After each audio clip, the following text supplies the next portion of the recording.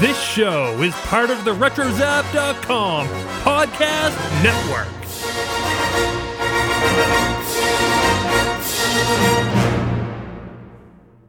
And welcome everybody to episode 99 of the Animaniacs. People, settle. The cartoon we're scoring today is called Lights, Camera, Traction. And in this scene, I need you to arpeggiate the chords into the modulation and accelerando out of the first movement. What does that mean? It means play it like cartoon music, Ralph.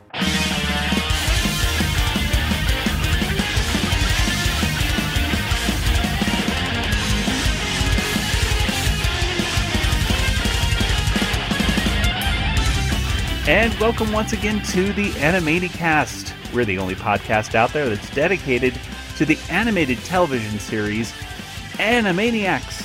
And here we explore the series episode by episode. We talk about all the cultural references and gags that we can find.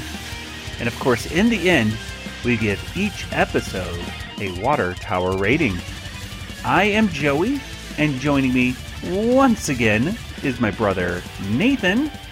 Hi, Joey. Do you happen to know if there's a recording session today? And across the country in Georgia, it's Kelly. I saw Spielberg twice in this episode.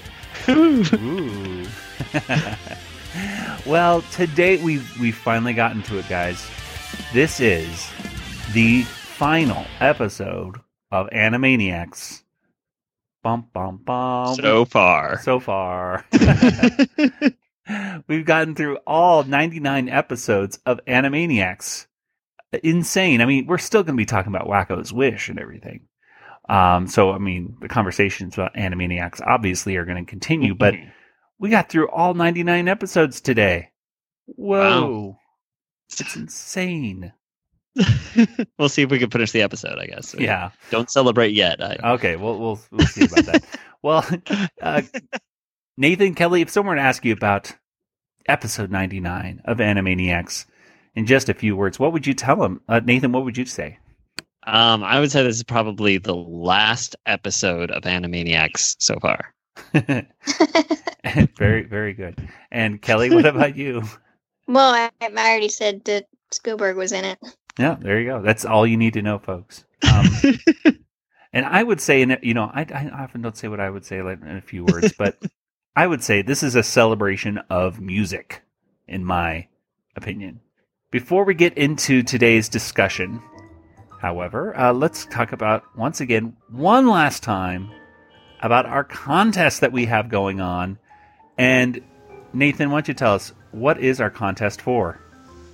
Well, Joey, we've got some pretty awesome Good Feathers merchandise. We've got Pesto, Squid, and Bobby.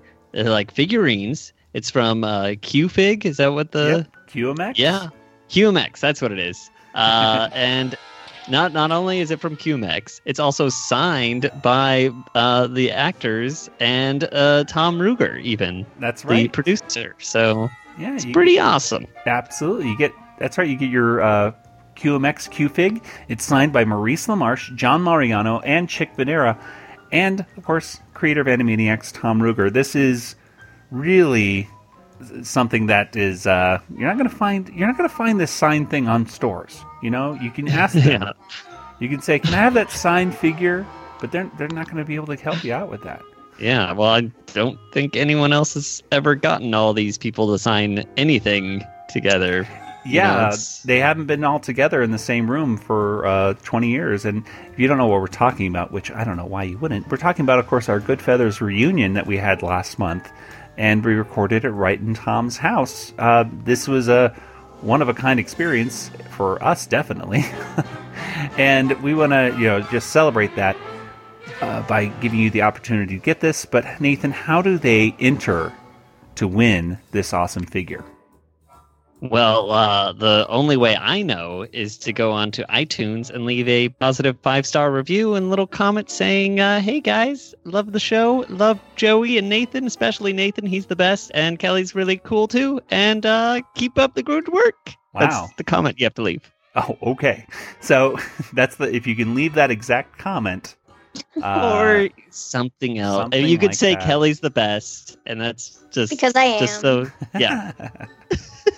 Well, let me just share a couple of recent 5-star reviews. And this one right here comes from M. Russo 79. I believe, if I'm not mistaken, this might be from Mike Russo, who, if I'm not mistaken, is actually behind a wonderful Tumblr blog that everyone should check out, because I know we do. It's called Hello Nice Warners. And Mike has gone through each and every episode of Animaniacs and really gives some detailed notes, much more detailed than we could ever be, because he knows a lot more about animation style, and it's specifically even like, oh, this looks like this animator doing this job here. It's like, it's really impressive the amount of work he put into that blog. So if you're looking for additional Animaniacs reading material, I heavily recommend his blog, because it's definitely helped us out over the years in getting some information on the show. And his review is very nice as well. He says, they're pondering what I'm pondering. 5 stars. He says, highly recommend podcast. The hosts are incredibly passionate about the show, and many episodes include a terrific variety of guests who have worked on the series. Definitely give it a listen. You won't be disappointed. Flameel! And most recent one right here that I see says 10 out of 10, and this is from John Ad 222. Says, wonderful podcast and great hosts. Would recommend for any Animaniacs fan. So, if you want to join the many who are already in this contest, well, it's pretty easy to do. You just simply have to go to your, well, if you have an iPhone, it's pretty darn easy. You go to your Apple Podcast app and just find the Animaniacast. If you don't have an iPhone, it's a little bit more tricky. You have to go to iTunes on your computer and look us up that way and leave a review that way. So make sure to get your reviews in by January 31st. That way we can put all of those screen names into a digital hat, a digital randomizer, and then we'll select one name at random, and we'll announce the winner on February 3rd, Sunday, February 3rd, where we have a special episode coming out next week. And Kelly, who are we going to be talking to? Tom Ruger will be back. Yay! So we always love it when Tom's on, because we get to get that real insight that, you know, you don't get anywhere else, you know, when Tom's on here. So Tom's going to be talking to us about the kids' WB years of Animaniacs. And if you want to ask him some questions too, you can just send him over to animaniacast@retrozap.com. Hi, Animaniacast Podcast. This is Chick Venera as Pesto the Pigeon. That's a mouthful. Why would you do that to someone? Why? Okay, that's it. I'm out of here. Let's go ahead and get into today's discussion. Episode 99. Nathan, tell us, when did this episode first premiere? All right. So this episode first premiered on Saturday, November 14th, 1998, which was just a week after the release of the movie Waterboy. It was a day after the release of Meet Joe Black, and a week before the forgotten Pixar film Bug's Life, and 2 weeks before the release of Zelda Ocarina of Time on the N64. No way. Ocarina of Time came out at this like time? 2 weeks. Yeah, it was just 2 weeks before, and I love that game so much. I wanted to enter. Yeah, to put it in. It was just I'm about like, to come out. It's coming up. You know, it's going to take up, many hours of my life. Well, speaking of taking up many hours of my life, you mentioned 2 movies right there. Waterboy and Meet Joe Black.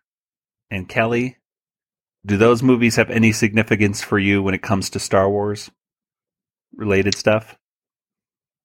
Because I know for me they did. Well, I know what it is. I've never seen either movie all the way through. Well, I did. I saw Waterboy 2 times. And do you know why I decided to go see Waterboy 2 times? Wait. No, I do know. Because those were the movies that the Phantom Menace trailer was attached to. Yes. Exactly. So, I saw Waterboy because I was like, number one, my friends wanted to see it. And I was like, fine. And it's not that good of a movie. It's really not. It's fine, though. It's fine. But I saw it 2 times really. I saw it with you once. Yeah, that was probably the second time. And the thing I was most excited about was the Phantom Menace trailer. That's what I wanted to see. Yeah, I didn't see either of those in the theater. I don't think I saw the Phantom Menace trailer until I saw The Matrix on the big screen. Oh, yeah. See, there were people that literally walked into the Waterboy just to see the trailer and then walked out. Yeah, we see him leave. But if they stay for the whole movie, they show the trailer again at the end of the movie, which was really cool. I remember that. Yeah. Like after the credits, they showed the trailer again. So like rewarding people for hanging out with Adam Sandler. Exactly. It was totally worth it, though. It was totally worth it. Oh man, I mean, because this was back when you wanted to see a trailer. I mean, it took an hour to download. Yeah, exactly. It was still 56K modems if you were lucky. I think like our parents still had 28.8K or something like that for a long time. So a 56K modem would just take hours now. And of course, wasn't it lovely when you would download you get all the way down to the end almost, and then someone would pick up the phone or something off would happen, and then you'd have to start the whole darn thing over again, or it'd have like all these incomplete files where I could like watch. Well, it only downloaded half of that, so I'm going to watch that first half of the trailer like repeatedly as it downloads again. Ah, yes, the 90s. You kids today, you have no idea how hard it was. Now you're watching YouTubes and your things on your phones and all the things. But back in the day, let me tell you something. And now, I mean, all kids have to do is put in the DVDs of Animaniacs and watch whatever episodes they want. And back in my day, I had to record every single episode on the VCR when it aired, and then keep the ones that I wanted to keep. And I would usually transfer them to another tape and take out the commercials. Oh, see, and now the thing is about commercials, I like watching the commercials so much now. Like I will go to YouTube and I'll just pull up these commercial compilations where it's just like 20 minutes of commercials. And I'm like, I remember that commercial. I remember that. That Corn Pops commercial. Or the Apple Jacks commercials where they're like, you just don't get it, Mom. It doesn't taste like apples. We don't care. I liked them. I liked Coco who swings from the trees. The monkey. Do you remember that one? Yeah. Cocoa Krispies. Yes. Oh, the kids commercials were the best ones, and then the Micro Machine commercials for Star Wars toys were awesome. Mm-hmm. I had those sets. I did too. Well, let's get out of our 90s talk and let's get right into today's episode. Let's go ahead and talk about our first major segment. And, of course, before the credits start, we got everybody's favorite segment, and especially Nathan's favorite segment. What is it, Nathan? It's Newsreel of the Stars, of course. Newsreel of the Stars. That's right, Newsreel of the Stars, one last time. In case, for some reason, you're watching the last episode of Animaniacs. And you're like, what am I watching? Who is this show? What is this show? Yeah, I don't think there was a person on the planet, at least watching cartoons at that time, that didn't know who the Animaniacs were. But, you know, they had to fill a couple minutes of time, I guess, right? And might as well put this on there. And then, not only that, but we had the extended opening once again for Animaniacs, which I do appreciate, especially because today's episode was very musical. It was nice to see that once again. So we're looking at, when the show actually starts up, we're 3 minutes into it. So, you know, it's a way to pad it out a little bit. Well, we start off today's, and it starts off with the Good Feathers. Hey everybody, this is John Mariano. Let me do it. Will you just let me will you let me do it? Would you just let me finish? Go ahead, finish. This is John Mariano, the voice of Bobby from the Good Feathers. And you're listening to the Animaniacast. That's the way it's done over here. Bada bing.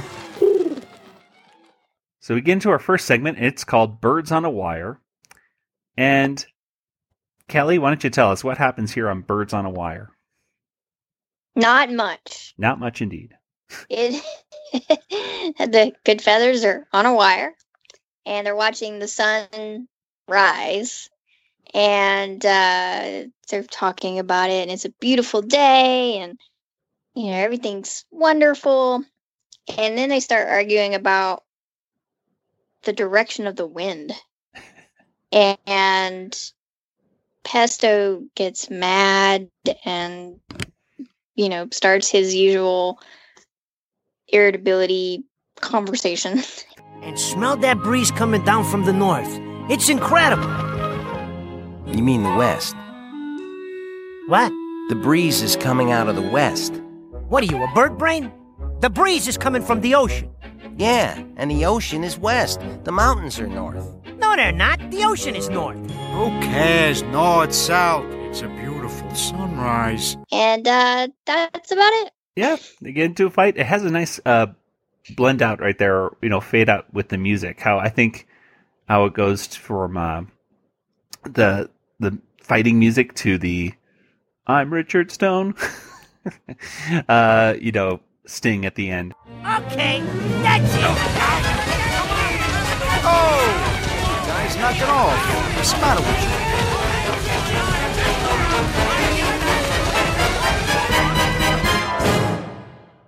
But yeah, I think we can say without a doubt that in this case, Pesto was definitely wrong. That the winds are coming from the ocean. The winds are not coming from the north. They would be coming from the west, unless, of course, the pigeons were on the east coast, right? I mean, it wouldn't be on the north either way, unless they were like in a bay or something like that, or I don't know. I mean, you keep going north, you're going to hit an ocean eventually. Maybe they were in South America, like looking up towards the United States with the ocean. There's some possibilities, right? But it seems like they have to be on the East Coast because they're looking towards the ocean, right? Yeah. And it's the sunrise. So that means the sun's rising from the east. East, yeah.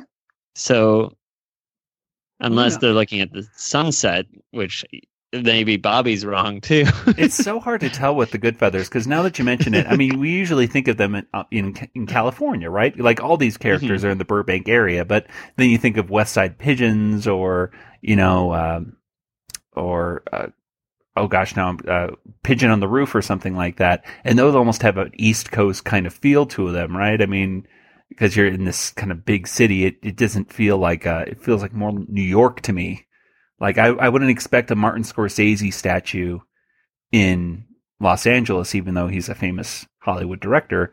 However, I could expect it in New York since he's had so many movies based in that area, It's so funny you mentioned West Side Pigeons being in the East.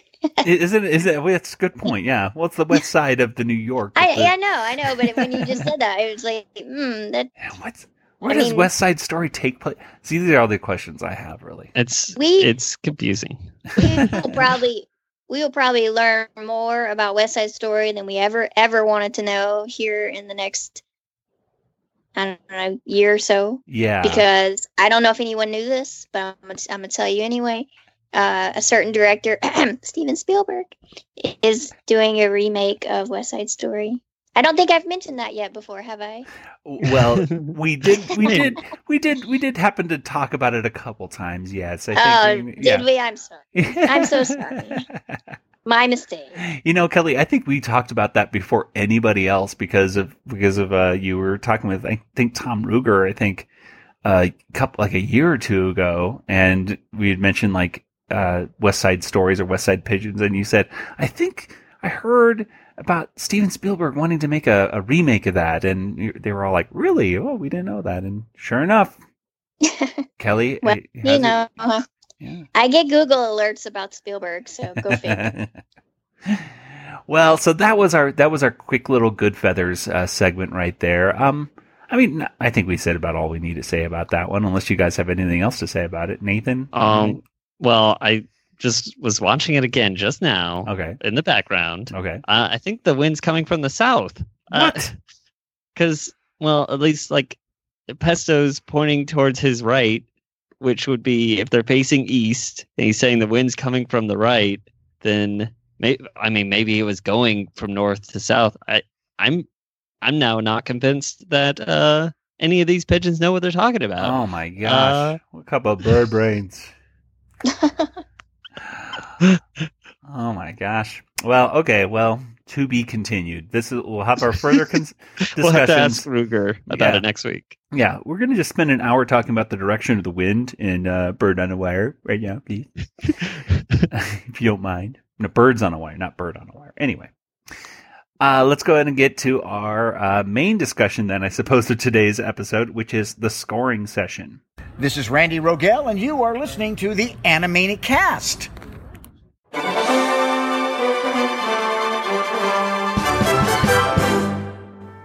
And the scoring session was written by Nick Dubois, Kevin Hops, Randy Rogel, and Tom Ruger. It was directed by Mike Milo. And Nathan, why don't you tell us what happens here in the scoring session? All right. Well, we find ourselves in a scoring session for the Animaniacs. It's for an Animaniacs episode. I forget what the episode's called, but usually we apparently would have Richard Stone doing it, but today we have his fill-in, Nivel Nose Nest. He's a rhino, and he is very strict. He has like 3 rules. Be on time, don't interrupt me, and be ready to start when you get here. And then, of course, the Warners are coming in late. They keep interrupting him. And, Wacko's definitely not ready. He didn't even bring his notes or anything. So, anyways, after that, they finally get started, but immediately stop because Dot doesn't know if this note should be a B flat or not. Hold it! What? Yes, I have a question. On page 3, bar 2, measure 41, I have a B flat. Did you mean to write a B flat? I have an A sharp. Yeah, I have a G flat. Definitely a G flat. I think mine is an M. Quiet! Of course it's a B flat. See? B flat. It's supposed to be a B flat. That's what I thought. Fine. If that's what you want, a B flat it is. I guess it's supposed to be a B flat. And so they play some more, and then they stop again because they have to play badly. Some people to make it sound cartoony, and then all the Warners they all want to play badly. The next part is very cartoony, so I need you to purposely play this section badly. Well, you come to the right place. Can we play badly too? We won't let you down. I should mention that everyone in the band is Animaniacs characters. So we have like the Hippos, we have Runt and Rita, we have Pinky and the Brain, the Mime. They're all there. Here, like pretty much any character. I'll go over the list real quick. This is on the Wikipedia, folks. So please don't get mad at me if this is not right. But here we go. The Hippos on cellos. Runt is a cello. Tom Lavin, who was one of the musical folks on Animaniacs here, which he was playing cello, which I'm not sure if that's Tom Lavin or not. It might be Steve Bernstein because it kind of looks like him. But anyway, moving on. Ralph the Guard is the timpani and the bass drum. Good Feathers, the tubular bells. Dr. Scratch and Sniff and Frau Hassenpfeffer and Steve Bernstein. There was Steve Bernstein on the trombones. Pinky and the Brain and Skippy Squirrel were trumpets. The Mime was miming a trumpet. Sid the Squid, Walter Wolf, and Beanie the Brain Dead Bison were playing clarinets. Slappy Squirrel and Vina Wallin were playing flutes. Chicken Boo, Rita, Katie Kaboom, Julie Bernstein, Stink Bomb. Remember Stink Bomb? He's back. Minerva Mink, Mindy, and Hello Nurse are all playing violins. Dot Warner is playing a violin. Yakko Warner is playing the piano. And Wacko, well, of course, he has to play the drums because he's been playing them all throughout all these episodes whenever you need a punchline, right? So there was our full list of people, their characters in the background, including some real humans who actually worked on the music, which was awesome. Yeah. So it's going, as you might expect it, which is not very well. The Warners even start saying like, "Oh, we can help conduct." So they start conducting, and they start doing different kinds of genres of music, which is a lot of fun. Eventually, they end up finishing the cartoon, and the recording booth says, "Great job, Nivel." It sounded great, Mr. Nose Nest. Thank you. It did go rather well, didn't it? Absolutely, and we're ready to record anytime you are. You mean you didn't record what we just did? No, we're just setting the levels. They're like, all right, let's try this again. And then Yakko says it's a union break, and then everyone runs out. And then Nibel sees that the whole place is destroyed, basically. All the instruments are a mess and everything all over the floor. And so he goes crazy and runs right through a wall, followed by the little bluebird also makes its own little hole right next to him. And I think that's the end of the cartoon, I guess. Yeah.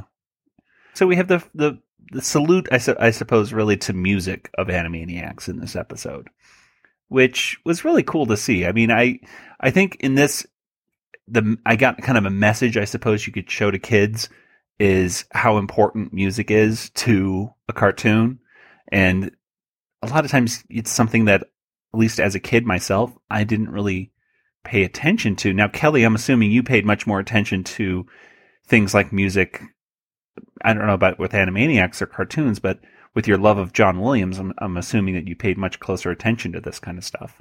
Yes, I've always been obsessed with soundtracks, and which that brings me. I want to mention that right at the beginning of when the title appears, there's a little snippet of music, and I feel like I've heard it somewhere before, and I was trying to find it, and it vaguely reminds me of some music from the Young Indiana Jones Chronicles soundtracks, but also Eric Korngold, like the Sea Wolf or something like that. But Young Indy used a lot of musical styles because it takes place from like 1908 to 1919, and had a lot of different locations. So I feel like I know if I heard it, I'll be like, oh, that's it. But I cannot remember for the life of me where I heard that piece. But I feel like it's an old piece. I mean, they wouldn't reuse something and have to pay license fees for it, I'm sure. Right. I mean, that's one thing I noticed, though, with listening to a lot of the Animaniacs music, though, is that you do hear those little notes of other musical things. And if you are musically inclined and you do know those titles, sometimes it's a little extra added joke that Richard Stone would put into the episodes, which I always appreciate. Yeah. A lot of them sound like old, folk tunes and things like that. But this little bitty piece right at the beginning of where the title appears, it sounds like something from an adventure film. All right. Well, we'll play it right now, and let's see if you know what it is. You can send us an email, animaniacast@retrozap.com, and let us know what you think this might be, so we can put Kelly's mind to rest. Yes, it'll keep me up all night.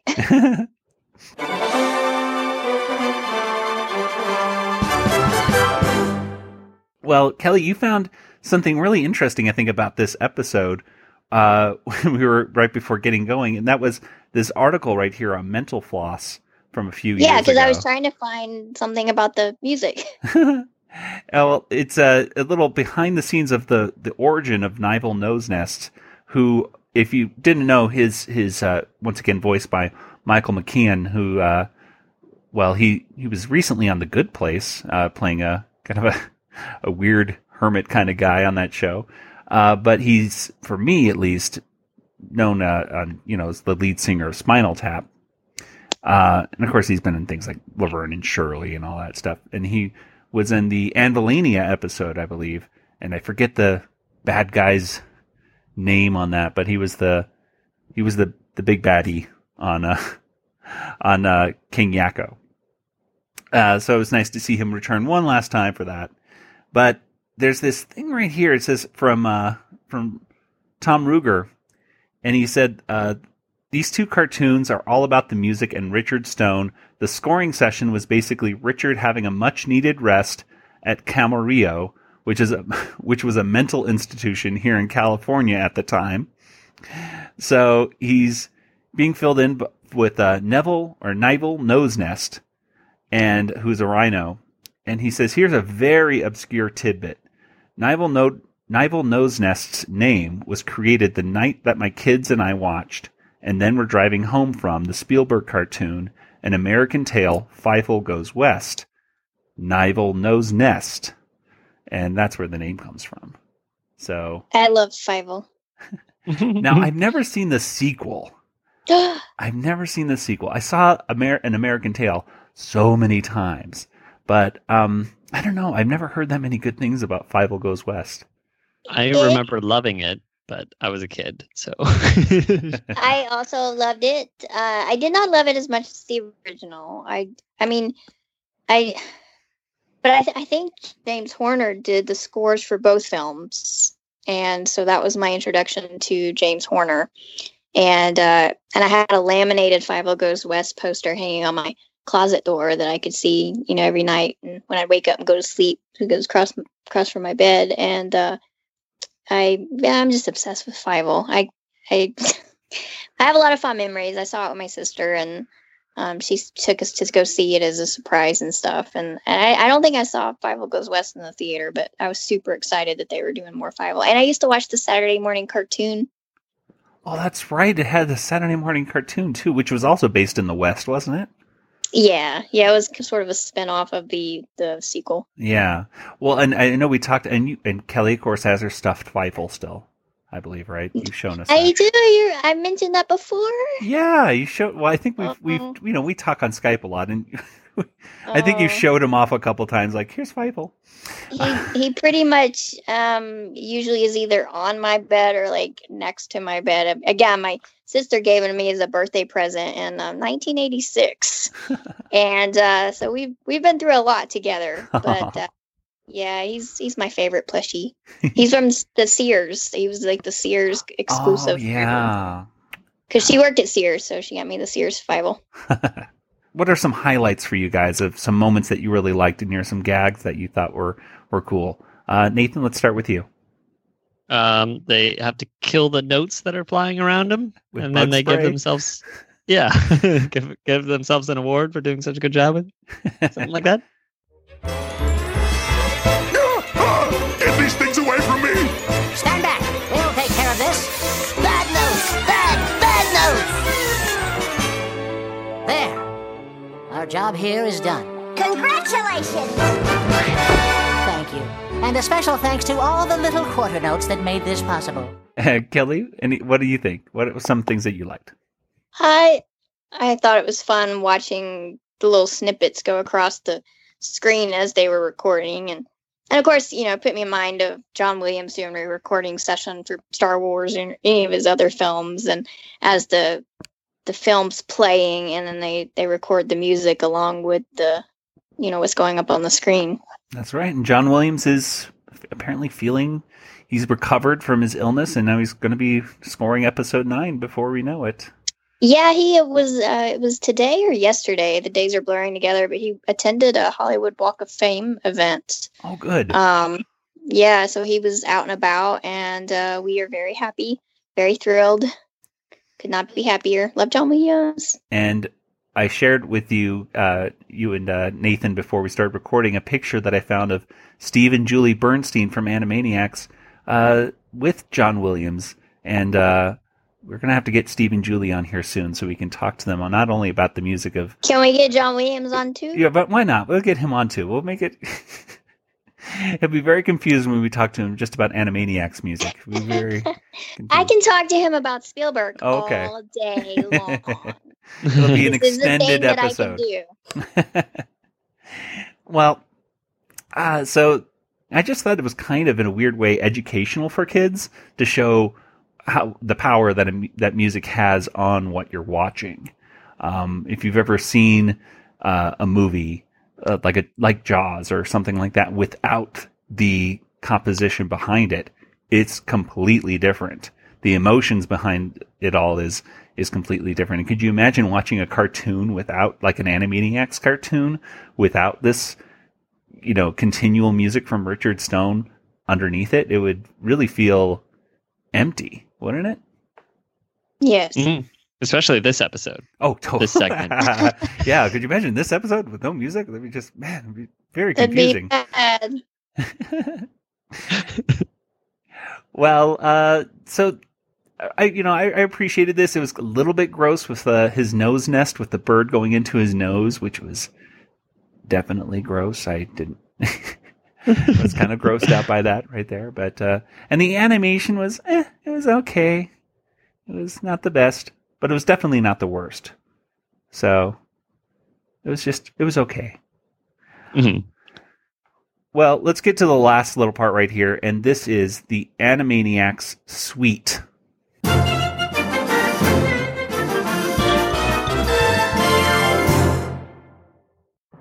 The Animaniacs Suite is edited by Al.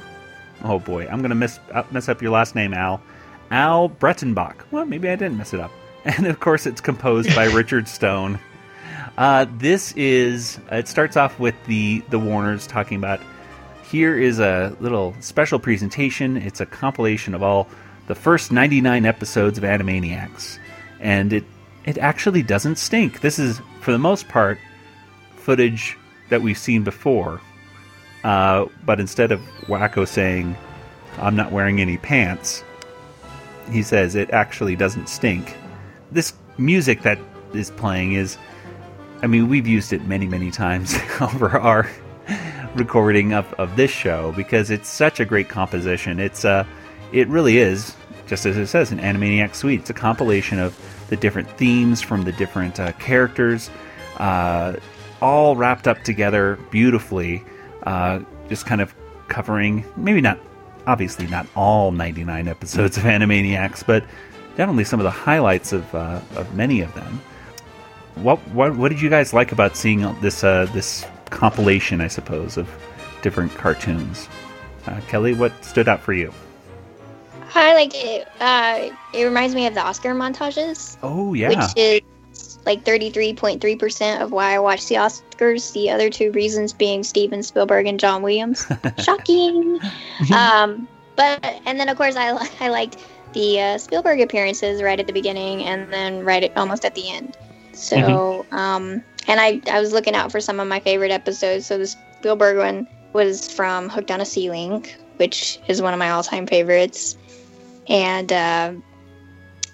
I like the way they sort of segmented some of the characters. Buttons and Mindy had a segment, and Pinky and the Brain, and kind of spotlighting various characters. And I just enjoyed it. Yeah, I like how it spotlighted, various characters or even just emotions, like they have the whole In Love music part where they show Hello Nurse or Minerva Mink or, just kissing in general.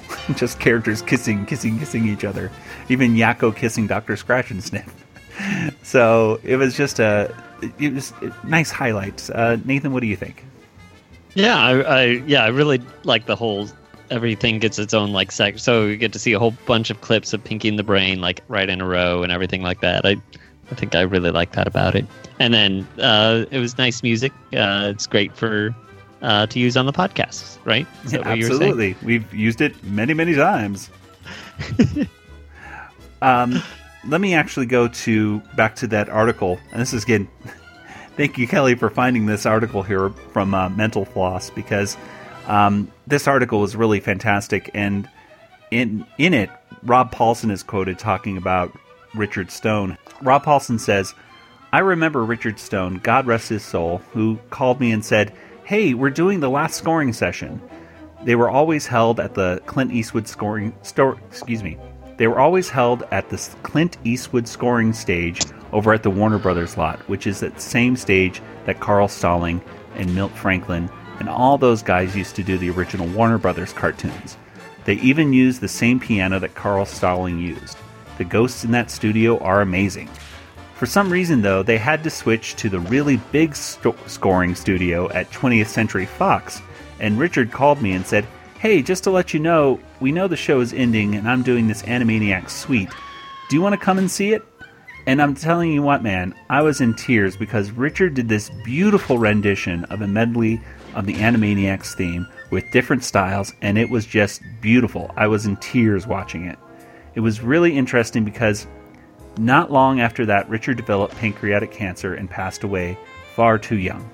I remember at his memorial service, which was held on the scoring stage at Warner Brothers, we were all there singing our praises of this great man. The word genius gets thrown around a lot, but in this case, it's not hyperbole. He really was a genius and an amazing guy. It was almost as if he knew that he had to get all this stuff done because he knew he wasn't going to live that very long. Richard's untimely death really put a profound, sweet period at the end of this whole thing. We knew it would never happen again with this group. It was very sad, but very sweet, and a very appropriate way for the whole series to end. I mean, very sad kind of thing right there, but at the same time, I mean, this episode really was a salute to Richard Stone, I think, and just the music of Animaniacs, how important it was over all these 99 episodes. And it's also important to note that Richard Stone wasn't just doing music for Animaniacs, but also for Pinky and the Brain and Freakazoid, and I believe other cartoons as well, if I'm not mistaken. But, I mean, the genius of this man was just really profound. And, Randy Rogel to this day will, go on and on about how fantastic he was. So, really just a salute to him and to the other musicians as well, Steve and Julie Bernstein, for example, that really made this show what it was. Gave it that oxygen that it needs to move the characters from place to place, I think. Well, any last thoughts, guys, on today's episode 99 before we get to our Water Tower rating? This was aired the same day as Pinky and the Brain's finale. That's true. We had and Star like Wars. Around it, I guess. I think that episode aired in the middle of this episode from what I was reading. I don't know. Yeah, it was kind of like a weird split. I don't know. We can't because that finale of Pinky and the Brain. We'll have to talk about that. We'll have to do an episode of that because that's it has the Warner Brothers in it. Yeah, so it's Star Warners. A lot of people consider that last episode of Pinky and the Brain to be more of an Animaniacs episode than a Pinky and the Brain episode, because it really does, and it has all the characters from Pinky or Animaniacs in it. At least a lot of the major players, anyway. So. Yeah. And of course there was Wacko's Wish, which would come in 1999. Yes. So we'll also have to do that. So we're not done with the podcast yet, everyone. I'm sorry. Gosh. I thought we were done. I thought I was going to say Water Tower rating. Good night, everybody, forever. Bye. Darn. Oh, well. Guess we'll have to keep making episodes. Well, Kelly, any last thoughts from you before we get to our Water Tower rating? No. All right. Well, let's just get to it then. So, here we go.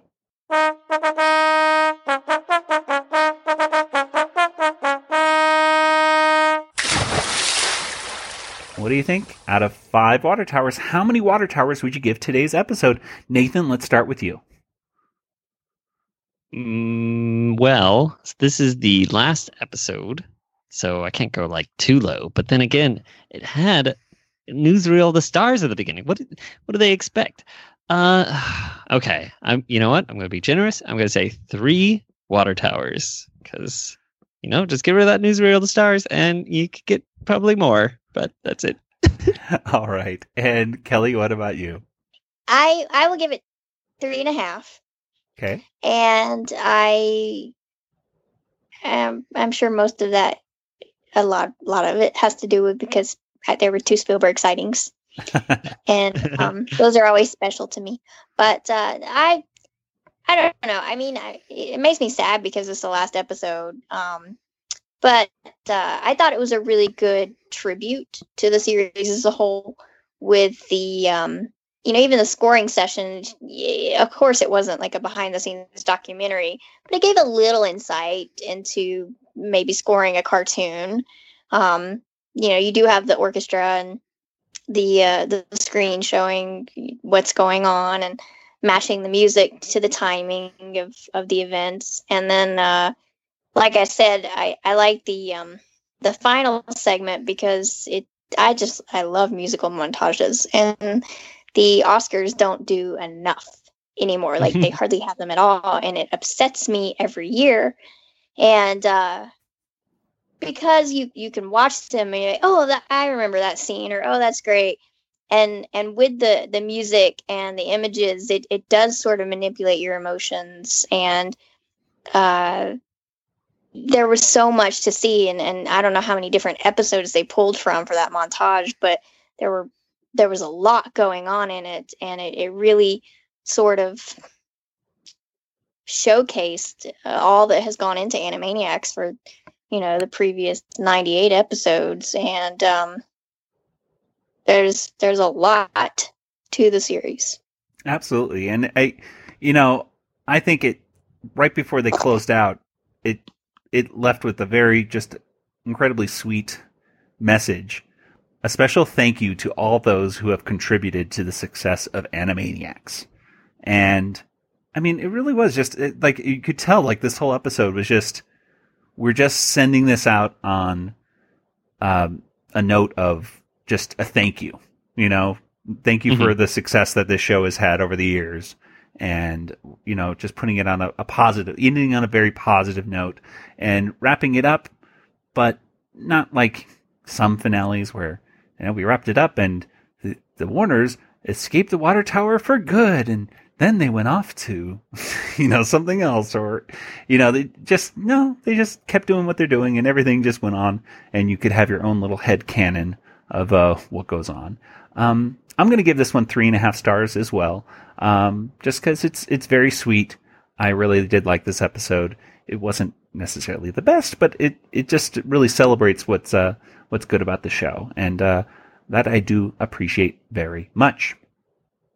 Well, before we get to our poll results and everything like that, we should go over, well, we used to call it the Catherine Page Rundown back in the day, but then they stopped doing Catherine Page things, and they started doing gag credits. So we have the gag credits right here from, I believe we stopped at episode 85, right, Nathan? With Employee of the Month, Jane Fonda? Yeah, that's Okay. that's my memory. That's what I have written down. I'm going to run through the rest of them because in these Kids WB years, they didn't do Catherine Page stuff that much at all. They actually just did little gag credits at the end. So episode 86 said, Mr. Merger Mania was Gerald Levin. I have no idea who that is, but there he is. Episode 87 said, The Beaver, Jerry Mathers. Do you get that, Nathan, at all? I do. It's like, I have no idea what that's talking about. Kelly? Leave it to Beaver. Leave it to Beaver. Matters as the Beaver. Yeah. Episode 88 said, When I dance, they call me Macarena. Episode 89, If you can't say something nice, we'd rather not hear about it. Episode 90, On the WB, big kids go first. In reality, big kids sleep in. Episode 91 said, We don't loan out, we buy out. Episode 92, Assistant to the assistant's assistant is Ouchie Magouchie. Episode 93, Insert funny joke credit here. For the overseas, by the way, episode 93 apparently said, Today's anagram, blah, B-L-A-H. So I don't know what that would be an anagram for, but B-L-A-H. Episode 94, if at first you don't succeed, rewrite. Episode 95, Kids WB is number 1. Haha, just kidding. Episode 96, our New Year's resolution, no more sarcastic comments about the brilliant WB network. Oops. Getting a little... Episode 95 and 96, I think, was a little thing right there towards the WB. Whatever. Here we go. Episode 97. Today's moral, Scotch guard your upholstery. Episode 98. You better not cry. You better not pout. I'm telling you why. Wacko put a little surprise in the eggnog. Gross. And of course, episode 99 says, just wait until episode number 100. Just wait. And wait. And wait. Aww. So I'd be very interested talking with Tom and to see, I mean, how this show actually wrapped up and ended, because it really did kind of feel, especially with those gag credits, you kind of feel a little frustration. Yeah, like how long in advance did they know that was the last episode? Yeah. And just ratings wise, you can kind of see like, we're number one. Just kidding. You know, you could see that they were probably like, I mean, you can't necessarily, I mean, I don't think it was their decision to move the show from Fox to, you know, the WB. I mean, the WB wanted to do this whole network thing. And, I mean, it eventually petered out. And I guess now we have the CW, right? Which is kind of like the distinct grandchild of the WB, and UPN, I think, is what happened. Those two stations merged. But, yeah, because Buffy used to come on UPN. Well, yeah, wasn't it that like the Paramount Network or something? Okay. It said UPN, but I think it was Paramount. I don't know if Universal was involved with that at all, but I don't know where they got the U, but I always thought it was Paramount. But anyway. It's a weird maybe, time. But like I remember Buffy was on one of the channels, and then they moved it to the WB. Yeah, and then they both converged and did all. I don't know, but it you know, now they got superheroes, whatever. So that does it right there for episode 99. And I'll tell you what, let's go ahead and get to our poll results from last week. So last week, or actually 2 weeks ago, because of course Nathan and I had our little comics episode before that. But we talked about the last episode of Slappy Squirrel, which was the Christmas tree. So we said, well, we got to ask people what their favorite Slappy Squirrel cartoon was. And I made sure to put in there that, you know, you can't say Woodstock Slappy, and you can't say Bumby's Mom, because a lot of people like to say those. And Kelly... I can't imagine who. Kelly, of course, was right on there saying, oh, how did you know I was going to say that? But anyway, the question posed was, which of these Skippy and Slappy Squirrel cartoons is your favorite?